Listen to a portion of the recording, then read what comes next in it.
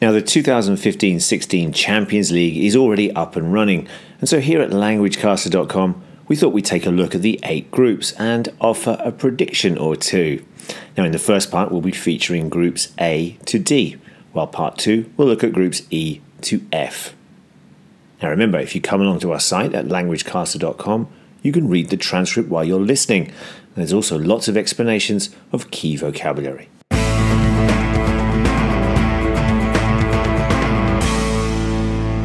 Listening practice, 2015-16 Champions League preview, groups A to D.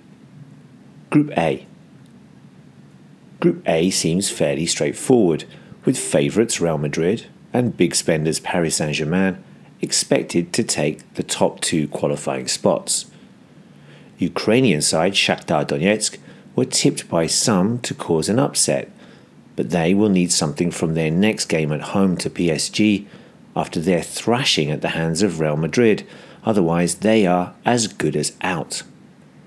Swedish side Malmö have reached a European Cup final before, way back in 1979, and though they will not trouble the top teams, their fans will welcome one of their old boys, Zlatan Ibrahimovic, when Paris travel north to face them. Our tip, Real Madrid and Paris Saint-Germain. Group B. Manchester United were expected to have an easy passage through this group, but after their defeat away at PSV Eindhoven, this group now appears to be much more open.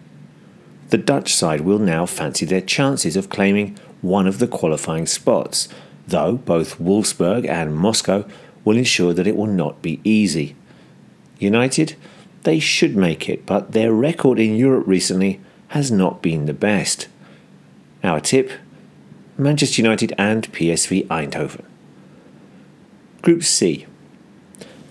2014 finalist Atletico de Madrid should progress to the knockout stages without too much fuss, particularly after defeating Turkish side Galatasaray away from home in their opening game.